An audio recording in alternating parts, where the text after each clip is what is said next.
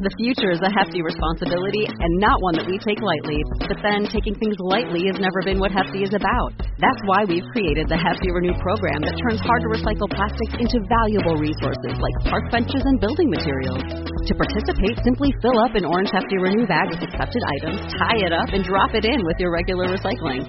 That's it. It's that easy. It's time to rethink recycling with Renew.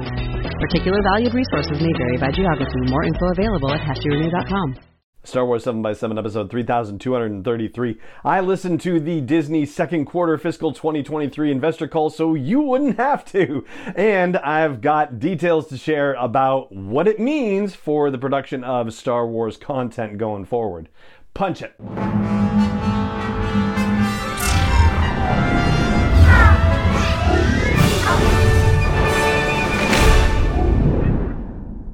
Hey Rebel Rouser, I'm Alan Voivod and this is Star Wars 7x7, your daily dose of Star Wars joy. And thank you so much for joining me for it. So we'll start by flagging something that Bob Iger, the CEO of Disney, and Christine McCarthy, the CFO of Disney, talked about in the investor call, which basically very directly states something that they've been hinting around at and that we've been talking about here on the podcast for the last couple of months.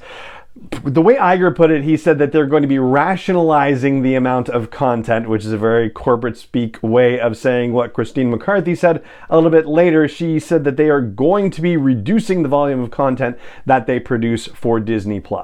Additionally, they're going to be looking at the costs associated with productions for things that are added to Disney+.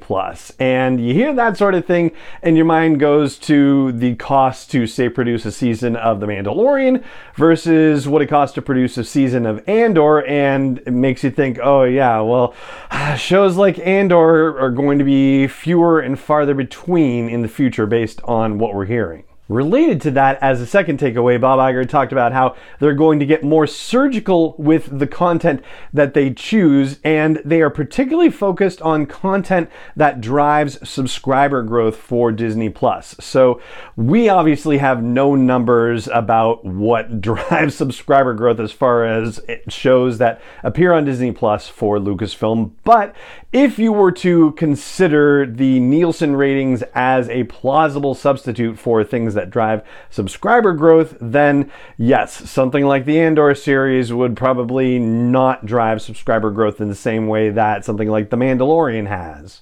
And to build on that, another one of the things that Bob Iger said is that when they add theatrically released movies onto Disney+, that is when they see significant bumps in subscriber rates. So movie releases being added to Disney+ are going to be more significantly important to them going forward, which kind of explains what happened at Star Wars Celebration Europe. As you may recall, they did not announce any new live-action shows at Celebration last month, but they did announce 3 new theatrical releases. So with all of that, you can see kind of how the battleship is turning in that regard, because there haven't been any new Star Wars movies since 2019, and there won't be one for another 2 years plus at the very earliest. Now, they also talked about how when they launched Disney+, they needed to have a ton of new content in there to really demonstrate the value of the service. Now they've established it in the marketplace and they're all focused on the cost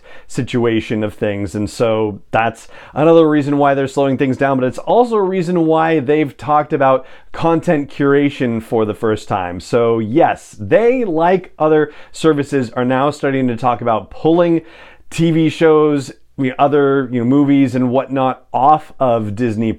They're actually going to take impairment charges according to the presentation, so that way they get deductions off of their income statements and whatnot. But they're going to start removing content from Disney+. We have no idea whether this includes Star Wars content as of yet, but it's an evaluation that they're starting to make, and they say they're going to be completed with that in the fall. Then, in another demonstration of how they're looking at Disney Plus for driving revenue in the company, they talked about how they are currently considering an increase to the ad-free tier of Disney Plus, with the idea that they are going to drive more people into the ad-supported tier of Disney Plus, because they are realizing that the amount of money that they can make on digital advertising, what advertisers are willing to pay to get involved with Disney Plus, is significantly higher than they had initially expected. And so they can drive more revenue per user if they get more people in the ad-supported tier of Disney Plus. And so it kind of behooves them to make the ad-free tier expensive enough that it's either equivalent to what they would be getting on the ad-supported tier, or B, just make the ad-free tier unattractive enough to drive people down into that ad-supported tier that's more valuable to them. And finally, the writer's strike did get checked a couple of times, very briefly, in mentions of things like, oh yeah, this performance, may not account for how long or how, short the writer's strike is, for example. And there was also a question about the use of AI, to which Bob Iger talked about bringing benefits to customer service, but saying that it would be tough for their intellectual property side of things, and that he wasn't prepared to go any further into that. It's interesting because AI is a particular point of contention in the negotiations between the writers and the studios. So I imagine that's why he didn't want to dive particularly deep into the IP side of that topic. And so that is what is useful to know out of the Disney investor call that may affect Star Wars storytelling that we get in movies and live action and animation and streaming on Disney Plus in the future. And that is what I've got for you on today's episode of the show. It just remains for me to say thank you so much for joining me for it, as always, and may the Force be with you wherever in the world you may be. Star Wars 7x7 is not endorsed or sponsored yet by Lucasfilm Limited, Disney, or 20th Century Fox, and is intended for entertainment and information purposes only. Star Wars, the Star Wars logo, all names and pictures of Star Wars characters, vehicles, and any other Star Wars related items are registered trademarks and/or copyrights of Lucasfilm Limited, or their respective trademark and copyright holders. May the Force be with them. All original content is copyright 2021 by Star Wars 7x7. We hope you love it.